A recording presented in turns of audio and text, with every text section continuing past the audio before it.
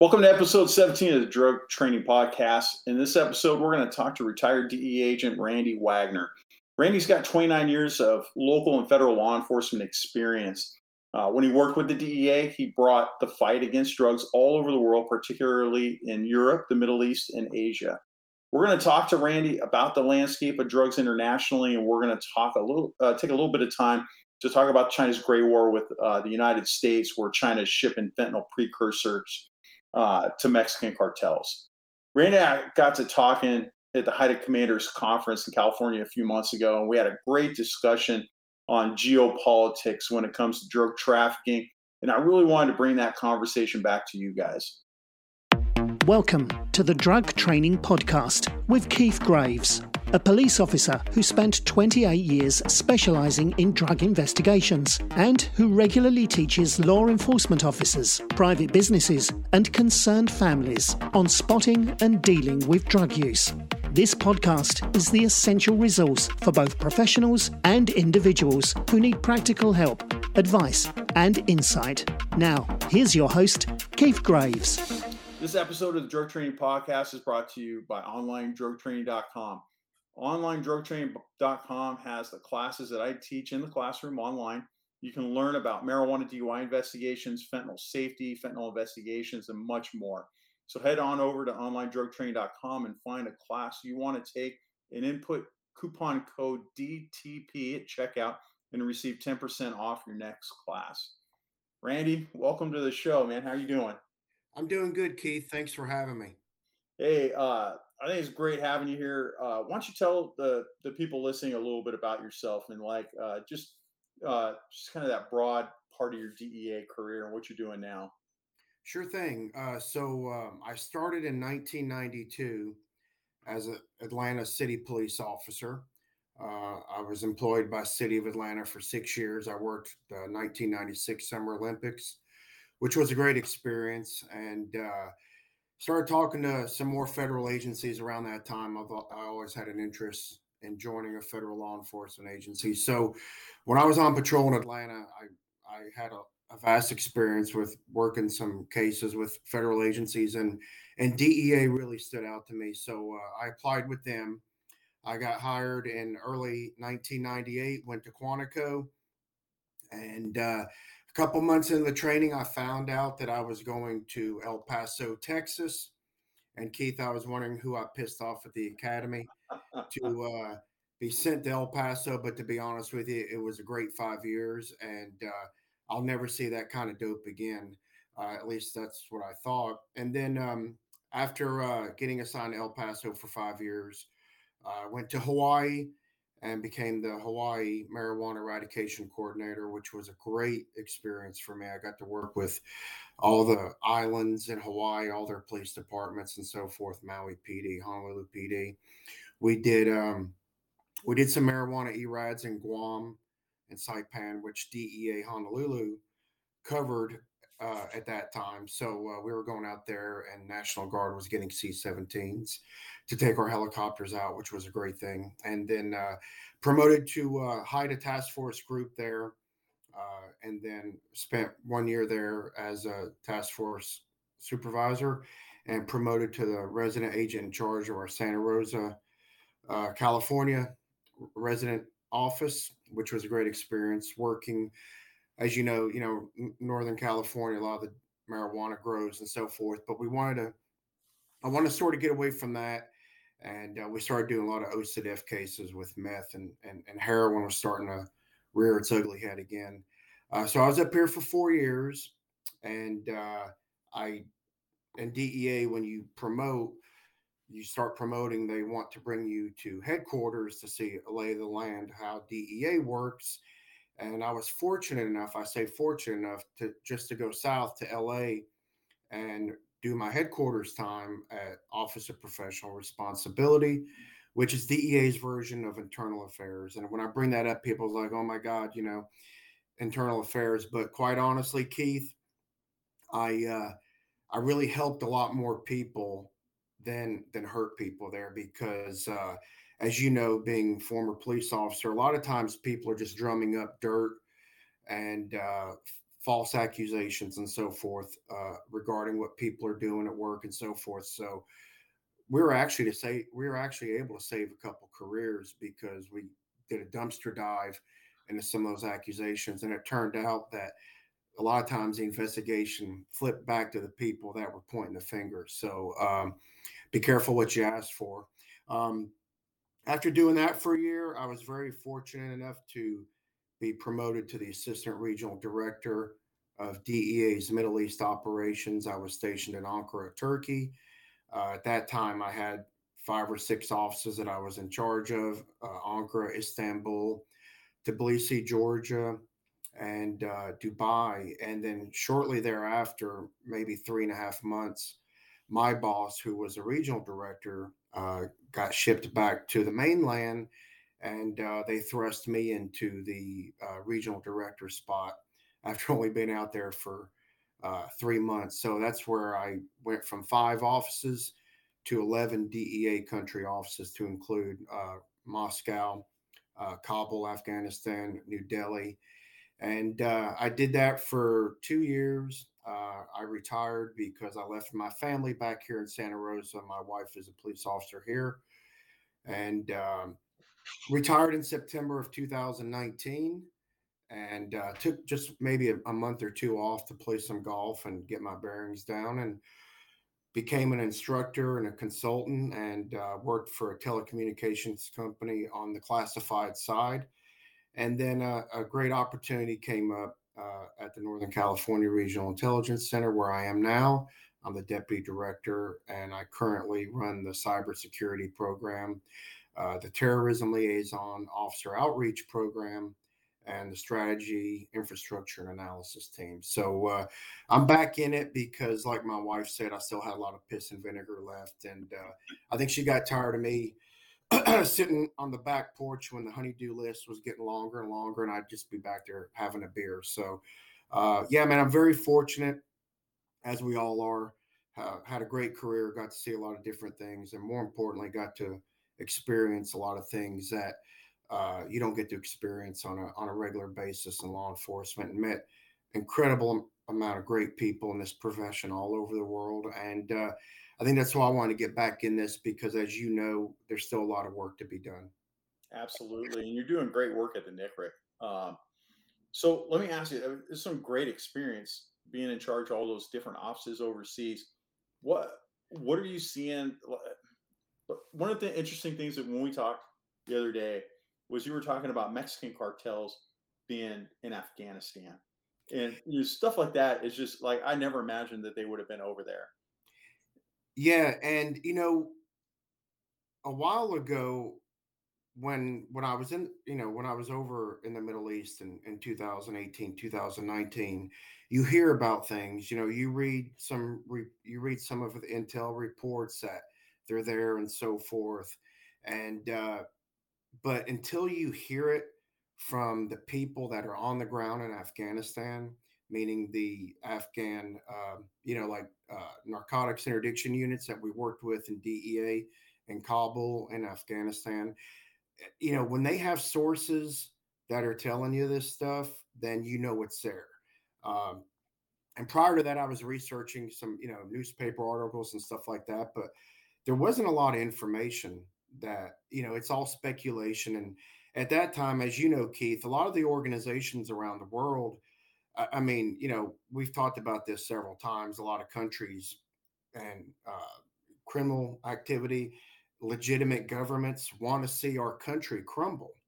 So, as you know, hey, let's gather our resources together and let's go after them. And the Mexican cartels will pony up resources to help Colombians get their cocaine through. Will pony up resources to help Afghan heroin get through, poppy, and so forth. And as you know, you brought it up earlier, the Chinese. When I was working in Hawaii, we would get several leads and pass everything to Coast Guard and CBP that we've got information that, a Chinese boat is coming in, a ship, barge, whatever is coming in from China with ephedrine, which is legal, as we know. and its ultimate destination is ports in Mexico. So, and it's legal in Mexico for those Chinese ships to show up there with ephedrine. But as we all know, from there it gets to go sideways, and that's a lot of the problems that we're dealing with in this country. Got some really good intel just the other day from a source of mine who's very close to the ground in Afghanistan that they're there operating now, and not just in transportation of things getting through to our country, but also the manufacture as well. Really? Yeah. It's interesting. So why would they go all the way out there? Why would they spend time out there? Because they see right now with the exodus of our military, they see the exodus of other militaries that were in Afghanistan for so long, helping out. Much like in Iraq, Keith, there's a vacuum now of control, and who's going to take control of Afghanistan, either illegitimately or legitimately. So again, as you know, the cartels, Mexican cartels, any criminal organization is going to see an opportunity, and there's a big opportunity right now in Afghanistan because of the chaos that was left after our departure. Hmm. So, what are some of the things you think?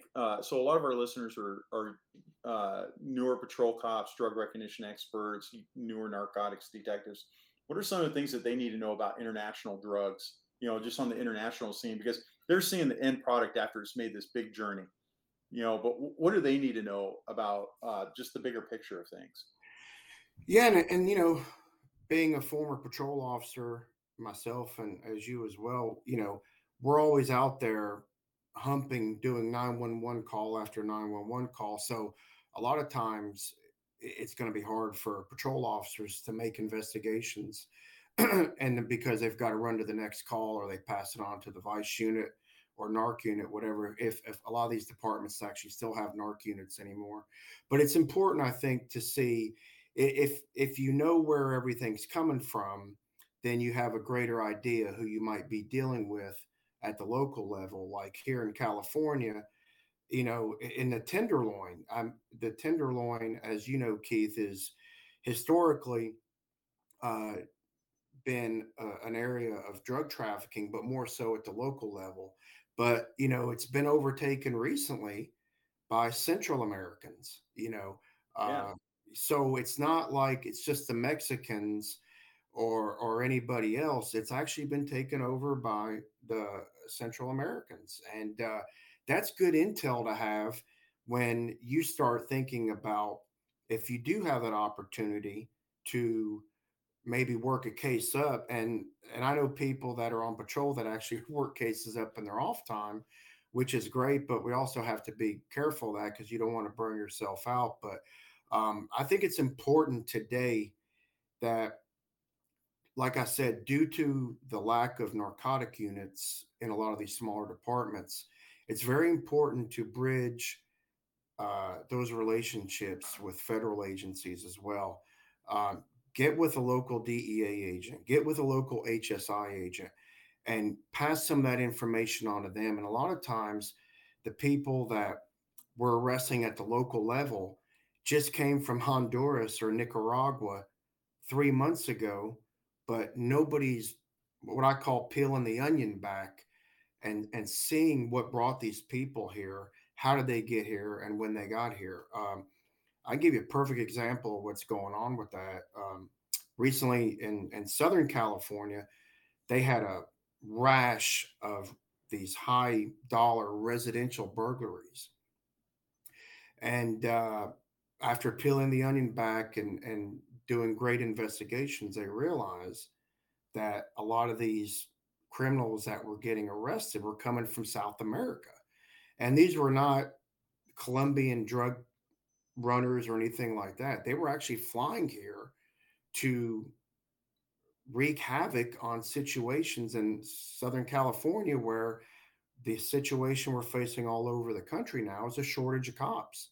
Mm-hmm. So we're on a working group call with a lot of investigators in Northern California that we put on with the NICRIC to get the information out there and to see what everybody's seeing. And it was alarming number of officers not knowing that they can reach out to HSI. A lot of times HSI in California are those 33 letters that, you start thinking ICE and you start rolling everything together. And I'm trying to educate this younger generation that if you're working an investigation, there's no dirty three letters in any alphabet. Reach out to HSI because they're going to be able to work it back for you and let you know that your guy just came into the country 30 days ago.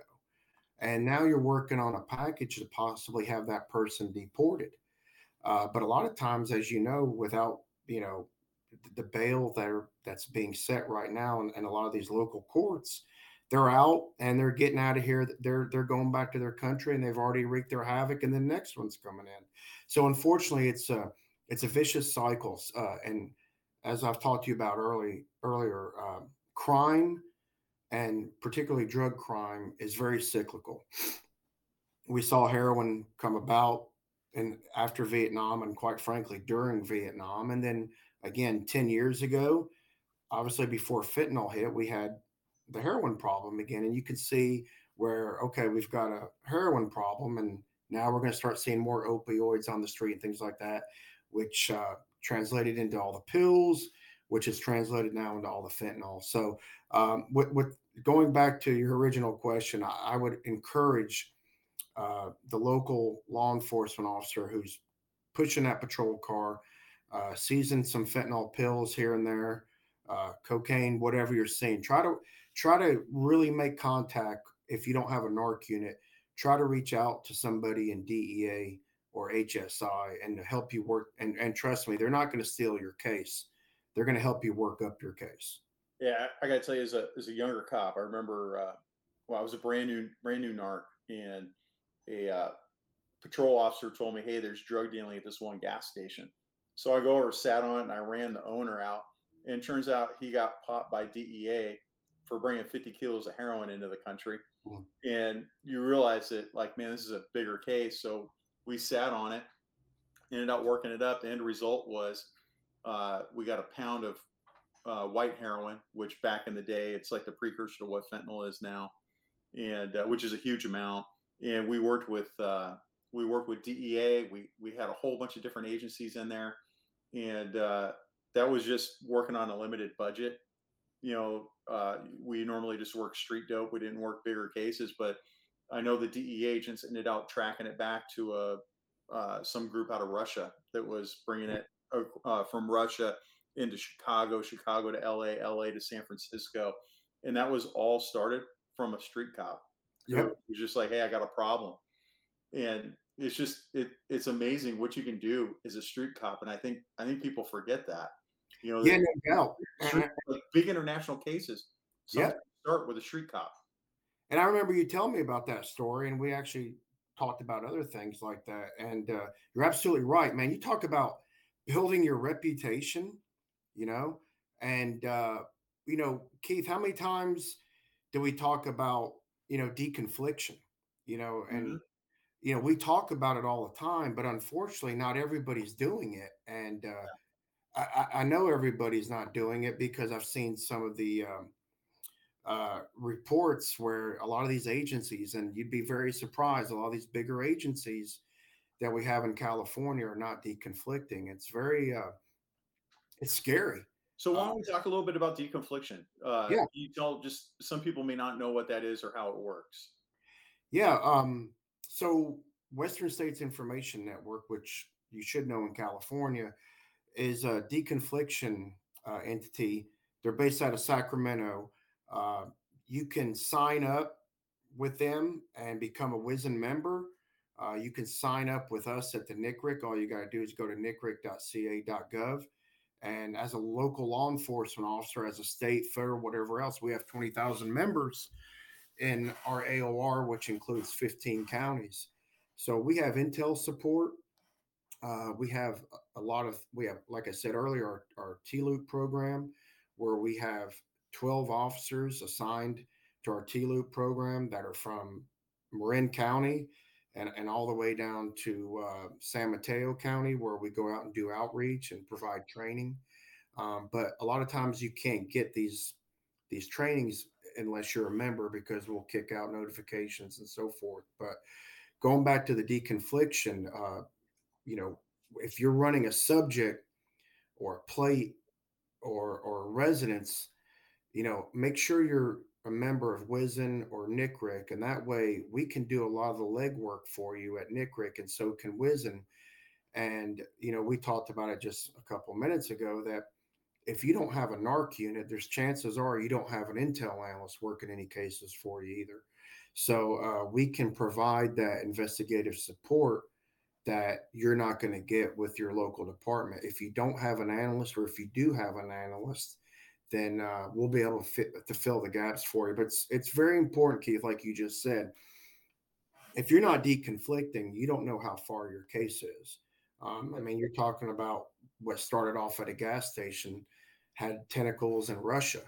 So, the good investigators are always going to bring in as many entities as they can to help build that case out, because that's what our ultimate goal should be in law enforcement. So many times we grab that one guy with a half a pound of meth or half a pound of fentanyl, and everybody's patting each other on the back and high fives, when the next guy is going through with another 5 or 10 pounds while we're all congratulating ourselves. And that used to happen a lot in El Paso. The 100 keys of coke would come over, and everybody's busy focusing on that one tractor trailer, and then the other one that's coming through that's tucked in with a crates of tomatoes has the 500 keys in it. So a lot of times we get carried away with our successes, when which is, don't get me wrong, is a great thing, but it's really important a lot of times to know there's always a lot of times they're not running in one or two. There's other load cars out there, and somebody's going to be a shadow and a lead car for a lot of these cars and vehicles as well. But yeah, it's just very important to deconflict, and it's very important to reach out to the other agencies, because again, we want to get more bang for the buck, and that's the best way to do it. And nobody's going to steal your case. If anything, they're going to enhance it. And I'm telling you that from personal experience. Much like you said, Keith, on your case, when I was Atlanta PD, we had a car stop that had 25 keys of coke in it, and we called DEA, and they came out, and they took over the case, because obviously that's a great federal case. But at the whole time, they were letting us know what was going on, and they kept us in the loop the whole time. And that's when I really hey, that's the agency I want to get on with. I think really my experience has been that definitely nobody takes your case to the contrary. Like in my incident, they wanted to make me a task force officer. Exactly. And bring me on, and they were going to pay for everything, and my department wasn't going to have to pay for a dime, but my department said no, because just that's the way it works sometimes. Well, because of staffing issues and so forth. But yeah. And I got I was amazed. I'm like, you call. And how it all started for me. We talk about deconfliction now. One of the other things is we talked about WISN and NCRIC, but if you're anywhere else in the country, if you're listening to this, there's Rocky Mountain Information Center. There's LA. They're all over the United States. There's a information center that you can join. And for mine, I inputted a name and a license plate, and then got a hit from DEA LA and DEA Chicago. I've done deconfliction where I've called up. I was in a 100-man department. It's not that big of a department, and I deconflicted one case, and they call me back, and they're like, "Yeah, a guy in your department's already working that." And it turns out we were going to do a hit at the exact same place at the same time. And we're not in the same office, but we worked in different units, and we had no idea each other was working that, just because that's the way it works sometimes. But yeah, and that's a great point. And I told you earlier, I started off, my first assignment was El Paso. I was at the field division, and it was a great and again, trust me, when I laid in bed in Quantico asking who I pissed off and debating whether I should start putting in applications for Starbucks as a barista, I tell you what, Keith, El Paso was awesome. I learned so much there. And one thing, there's one word that just, it's unbelievable that nobody uses this one deconfliction entity, and it's one word and it's very simple, and that's EPIC. Yeah. Yeah. El Paso Intelligence Center. And to your point, like you just said, this isn't just for California. Not only is this nationwide, but it's also worldwide. When I was in El Paso, Keith, I had this passion to, again, being on the border. There's all these mom and pop airports that are like in Santa Teresa, New Mexico, and Pecos, Texas, and things like that. And it's like, wow, what are we missing with those? So I would spend the night in the air tower with a customs. At that time, it was customs K9. And again, these planes that are coming in from Mexico, they have to squawk and notify customs that they're coming in. But a lot of times what we were seeing, that customs wasn't showing up until the plane, was on the ground for 10 or 15 minutes. And you've got all these hangars and things like that. So we would always run all these tail numbers through EPIC. And it turns out, just because of our initiation of, spending the night in a tower wasn't the most comfortable thing, but we built an OCDF case on a large organization operating out of Juarez based on tail numbers.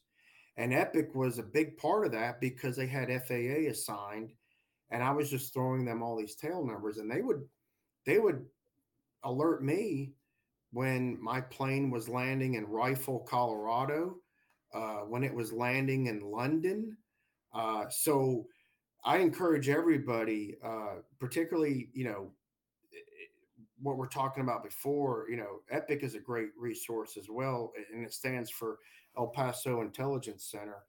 And a lot of times, man, they're putting you into people not only all over the country, but sometimes they're putting you in with some of the international organizations as well, like NCA and England and so forth. So, you're right, Keith. We don't deconflict enough, and we don't bring in enough agencies to help support our cases. And to your point, when I was up here in Santa Rosa, we had a lot of OCDF cases that we were working, and I was cross deputizing, Lake County sheriffs, Humboldt County sheriffs. And to your point, they might not have been able to give up a body full time, but when we're paying all their overtime through the OCDF program, the sheriffs and the chiefs were like, yeah, we'll give you whoever you want to cross deputize. There's a lot of times I had 6 or 7 sheriff's departments or police departments officers cross deputize with us on one case, and they weren't always coming out at the same time, but we had 6 or 7 that we could pick from. Hey, I'm off that day, sure, I can come out, and so forth. So I'm sorry that you didn't get to become a full-time TFO, but I know you made the most of it anyway when you were working anything you could. So, and you don't really, the TFO thing is real. The task force officer thing is really nice to have. It's it does open up a lot of doors, but I'm telling you, I think a lot of these cops are missing out on some of these low, they think I'm just a beat cop or I'm just a narc in a small department, and they don't realize all the access they have regardless. Yep. And I remember as a patrol cop, I learned about EPIC, and I started using them. And I did exactly what you're talking about with the airport, because I learned that our municipal airport was the biggest airport that was not controlled between the hours of 2 and 6 a.m. Yeah, I was working midnights, and that was my beat. And I would go out there and I'd stop planes all the time because they got to announce themselves when they land. And then so I'd have a little scanner, and they're not announcing themselves. And so it's like, well, why aren't you announcing yourselves? That's a pretty critical thing. Yep. And I'd roll up, and I remember one time I rolled up, and these guys were in a twin engine prop, and they went right to the fuel station, and I lit them up. And you park your car so they can't get out; they're stuck. And they get out and they look at me like, what the hell's going on? I'm like, hey, police officer, I'd like to talk to you for a minute. And they're like, yeah. And I told them what I was doing, and they started laughing. They're two HSI agents. Oh my gosh. They were coming back home, and we're getting ready, and they're in their government plane, and they were as happy as can be. Those guys were so excited that somebody was working the airport in the middle of the night. that they gave me like a little class in the middle of the night about how to look for smugglers, and just it was awesome. It was a great opportunity, and it's just stuff that I think beat cops miss sometimes. There's just so much opportunity.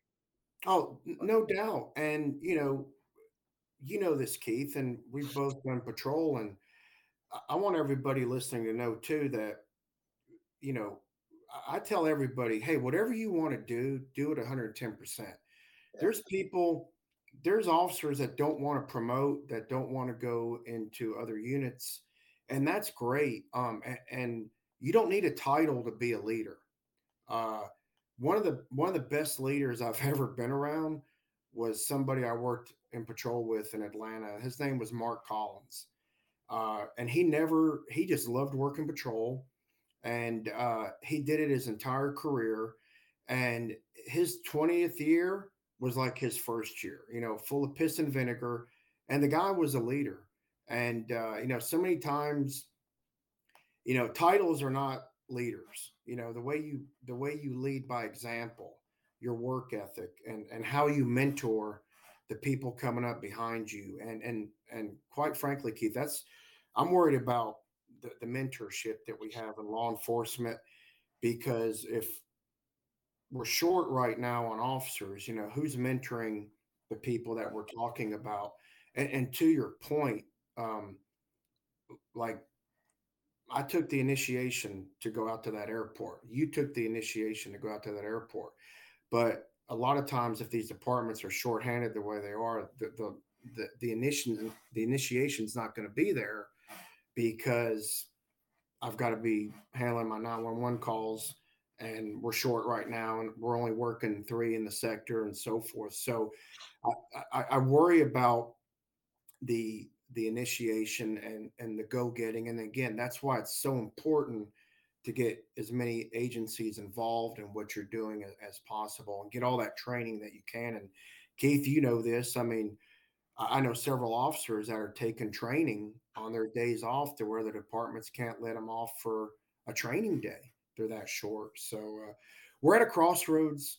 And I always, everybody's like, oh, I wouldn't recommend anybody going to law enforcement. I think it's the best time to, because you can really make a name for yourself. And again, if you're that leader and you want to be that go-getter and that mentor, it's a perfect time for you to go into law enforcement. Because Keith, I'll be honest with you, man, it's scary. I go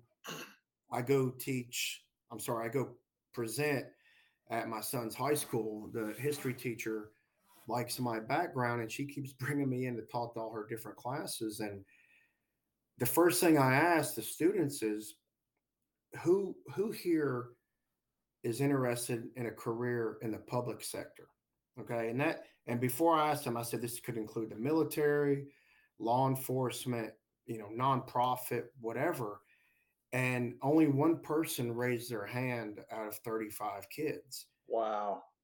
And that's scary, where you and I were growing up, and I'm not going to mention how old we are, but I'm pretty sure, Keith, half the kids would have put their hand up. I know they would have, whether it be military or so forth. So, like I said, we're at a crossroads, and I'm trying to get this point across to these kids that, hey, if you don't do it, who's going to?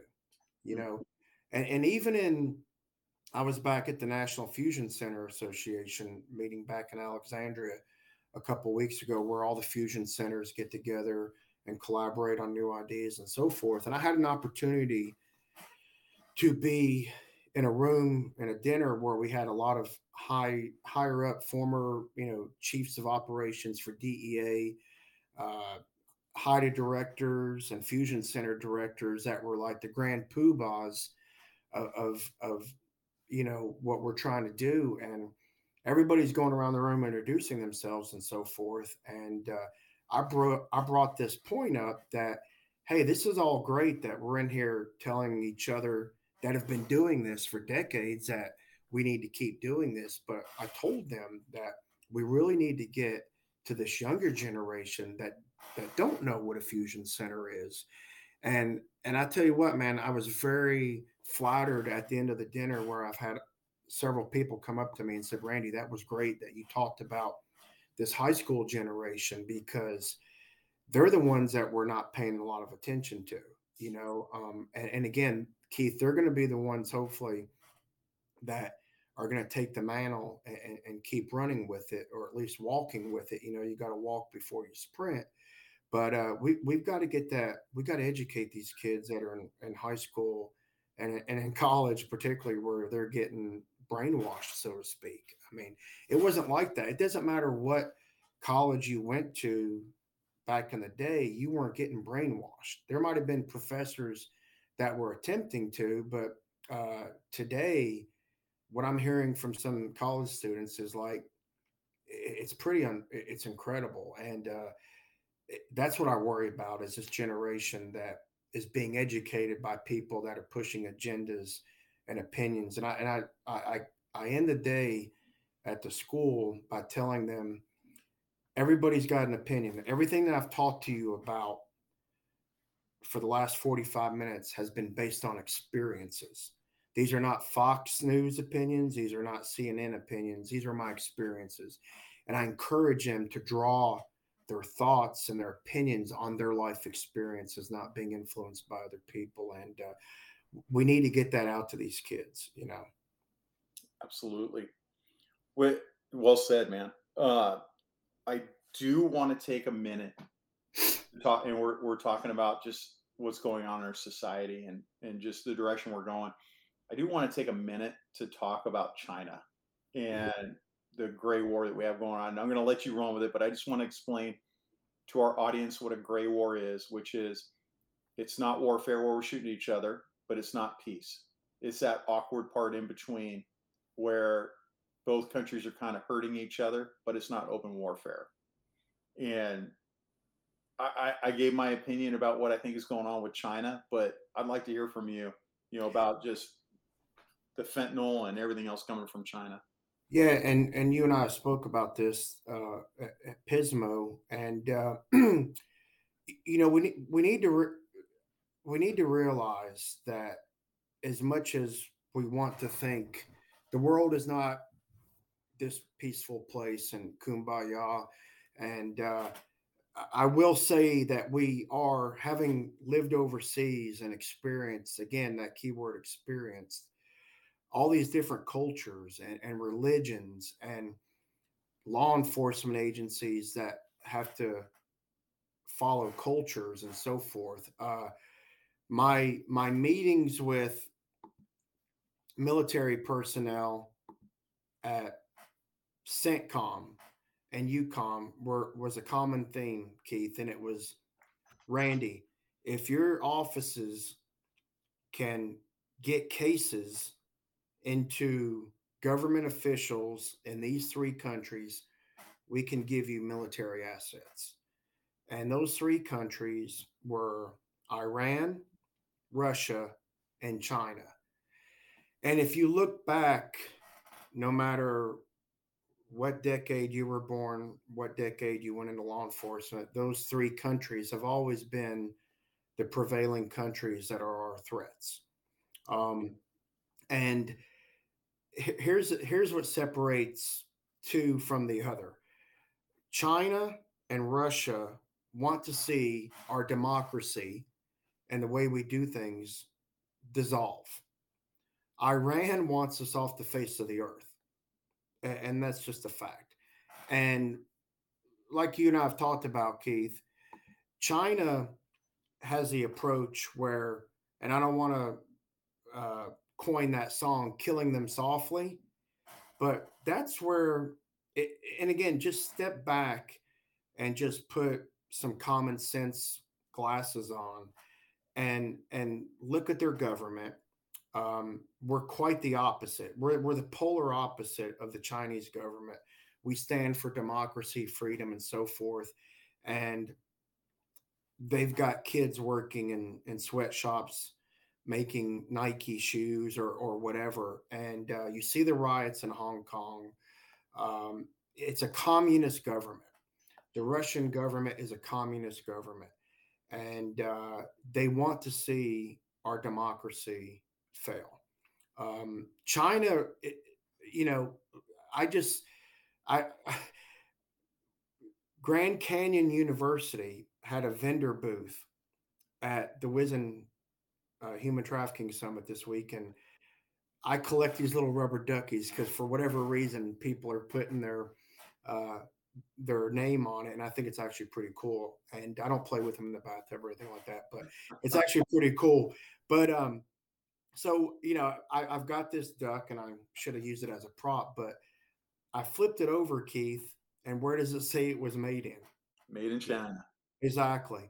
And just going back to what I talked about earlier, and when I was in Honolulu, is these boats and these barges and these ships going to Mexico through our state of Hawaii, and it's almost like it's like a slap in the face. And going to Mexico, which is our biggest threat in the drug crisis to the south of us, so it's like China's rubbing our nose in it, and like you said, they're putting poison into our streets, and they're just sitting back and they're having the time of their life with this because, like you said, it's not military, it's not warfare. And this is how civilizations, this is how organized governments create chaos. And, going back to COVID, I did this research at the time. And, I don't want to, I'm not a conspiracy theory guy or anything like that. But again, we all know where that flu came from. We know it. And can we prove it was leaked purposely or not purposely? I don't know. And I don't want to speak on that because I'm not an expert on that. But I told people, look at all the flights that come out of China that hit our country on the West Coast nonstop. Okay. Nonstop flights out of China to the West Coast. And I don't want to say this for sure, but I did at that time, and I can't remember, Keith, because I guess old age, but I want to say it was one of the country to our country, it was one of the most nonstop flights of any other country. And then you look at, like we say, that's just coming back to our country, but you look at, Beijing to London, Beijing to all these other places that are, or Shanghai or other cities in China that are nonstop flights. Well, if it's a nonstop flight, you can do a lot of damage with somebody getting off a plane and stepping into another airport. And if I remember correctly, San Francisco, we got our first case pretty soon after they started popping up on the East Coast as well. And it goes back to a lot of times, and Keith, we all know that our country is not perfect. People fail to realize that we're a fairly young country when you compare us to everybody else in the world. And we have our problems, and, we need to recognize those. But countries are very jealous of what we have because what we have does work. And when you're competing economies like China's economy and ours, I mean, if anybody's competitive, they're going to want to be number one, and China wants to be number one in everything. So, as you call it, the gray war, and that's exactly what it is. It's a gray area, but they're killing us softly, and like you said, it's not with weapons. It's with things popping into our country that nobody else has put here before.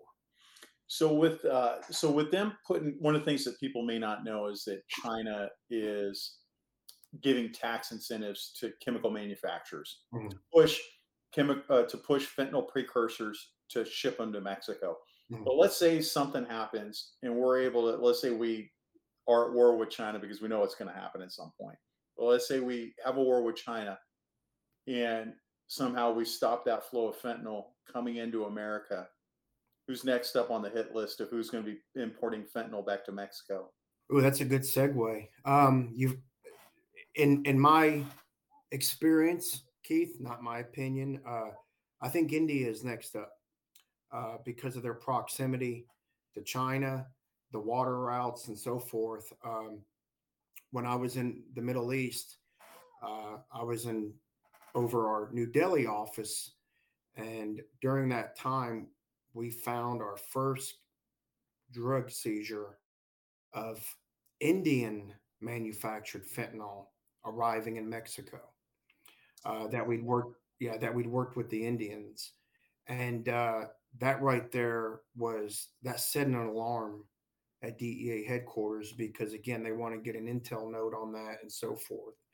Um, Now, I don't know if that was a test or whatever, but I do think that the information that I gathered was India a lot of times sees China as a big brother. And when you see a big brother type of country or relationship, you sort of want to be like that country. I'm not an economist, but I did read something a couple years ago that I believe by 2035, um, India's economy was going to be the seventh largest in the world. Okay. So I know that we've talked about this before, you and I, but I'm sure a lot of listeners don't know what tramadol is. And India was the largest exporter of tramadol there is. And tramadol is basically it's an opioid of mammoth proportions, but it just never reaches U.S. soil. It's predominantly in the Middle East and Asia and so forth.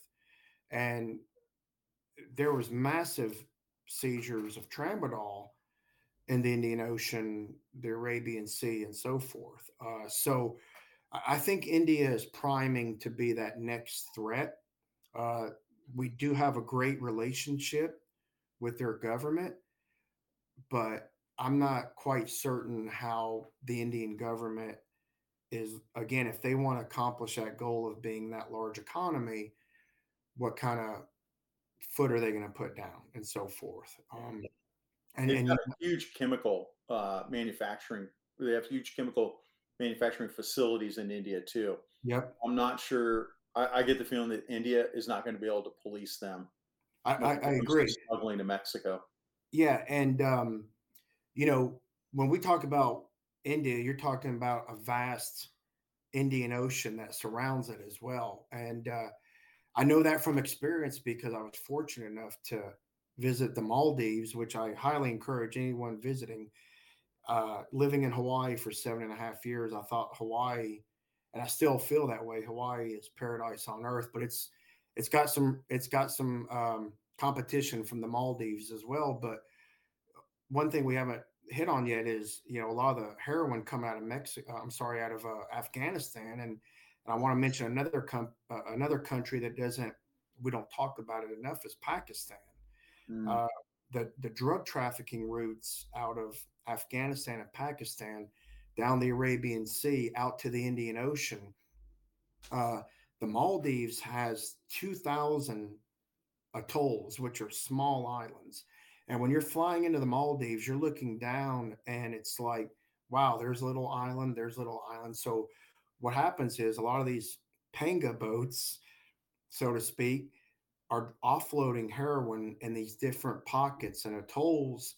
And now it's going up to the Maldives, which is going off to other places. Mali and the Maldives is a huge uh, port city.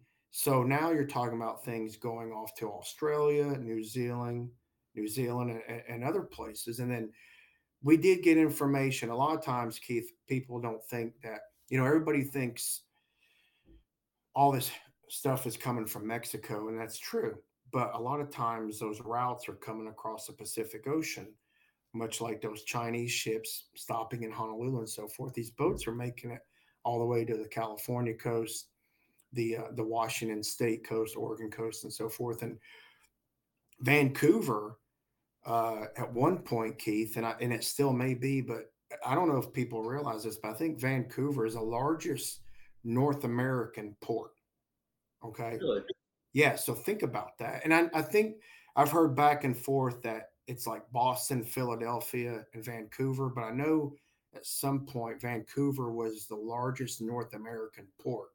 So just let your mind wander there for a little bit as well, And yeah, we've got all these global threats all over the world, and we've talked about this crime, and unfortunately, the drug cycle it's heroin was big, like we said back in the 60s. It popped its ugly head up again, and so we've always got to be on top of what the next thing is, and if you start talking about it now, you start getting people to start thinking about the future, because a lot of times, we already know that fentanyl is here. Hopefully we're going to be doing enough to combat it and hopefully rid it from our country. But what's going to be the next thing? What's going to be the next fentanyl? I get it. Well, Randy, I've taken a lot of your time, man. I appreciate you coming on the show and talking to our listeners. I'm sure they've learned a lot. A little bit so the NICRIC, one thing I do want to talk about real quick too is NICRIC, just before we leave. They have a lot of free training for police officers, and they don't necessarily have to be from California. Is that correct? Well, they don't have to be, but the training that we put on, Keith, is for our membership, in our AOR, our 15 counties. But there's fusion centers all over California. There's one in Sacramento. There's one in Orange County. There's one in San Diego, LA, and we have what we report to as a state threat assessment center in Sacramento. So if you live outside of California, there's 80 fusion centers located all over the United States. So I encourage you to get with your local fusion center. And again, they're going to be very receptive. And the ones that have the ability to do so put on great counterterrorism training and so forth. So, and again, everybody, we all sit here and go, oh, well, I'm a patrol officer. I don't need counterterrorism training. And that's quite the opposite. I mean, everything that we talk about starts on the street. Talking about, I'll give two examples. Keith, how many people know the name Charlie Hanger? Charlie Hanger was the Oklahoma State Trooper who pulled over Timothy McVeigh. I was just thinking about that guy right now as you were speaking about that. Yeah, and again, hopefully a lot of your listeners know too, Eric Rudolph. The Atlanta bombing, the Atlanta Olympics bombing, and the abortion. I mean, they better start paying attention to stuff like that, because we have all this unrest right now with Roe versus Wade. The abortion clinic thing might pop up again, or churches and so forth. And the first line officer is the one that's going to see this. And I go to Eric Rudolph because I don't know if you remember, Keith, and I only remember this because I was so close to the situation working in Atlanta. I was working the night of the Atlanta bombing, and I heard it go off, and I was in a different precinct. And when I switched over to that precinct, you could hear all hell breaking loose. But I was close to that situation simply because I worked that night. But Eric Rudolph was discovered by a deputy going through a dumpster looking for food. And, we talk about just doing your job, so right there, two individuals, patrol officers doing their job, caught two domestic terrorists.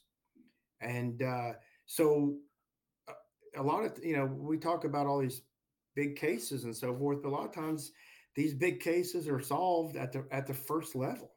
So that's a great thing. And we just got to remember, why we do this job. And, you have to do your job for things like that to come to fruition and so forth. And it is a tough time right now. I know a lot of patrol officers don't want to take the initiative, like we say, to pull people over and stuff, because I get it. Everybody's watching and so forth, but you got to remember why you took that oath, and you wear that badge for a reason. It all starts here. And, but yeah, again, all the HIDAs, there's 20 something HIDAs located all over the country. Just put in HIDA in a Google search, or put in Fusion Center, and your local fusion center should pop up. Like I said, I know at the NICRIP we do a lot of great training. And if you live in the Bay Area, from Del Norte County all the way down to San Benito, like I said, reach out at nicric.ca.gov and become a member with us, and you'll have a lot of tools and resources at your availability. Awesome. Thanks, Randy. I appreciate you coming on. No, Keith, it was a pleasure, and I look forward to seeing you in person here real soon. All right, brother. You take care. Hey, Keith, if you ever get any questions, follow-up, or anything from any of your listeners, please feel free to give them my email address. I'd love to connect with them and follow up about anything that they heard that I could help them with. Absolutely. Thanks, brother. I appreciate it. All right, Keith. Everybody have a great day. Be safe. Thanks for listening to the Drug Training Podcast with Keith Graves.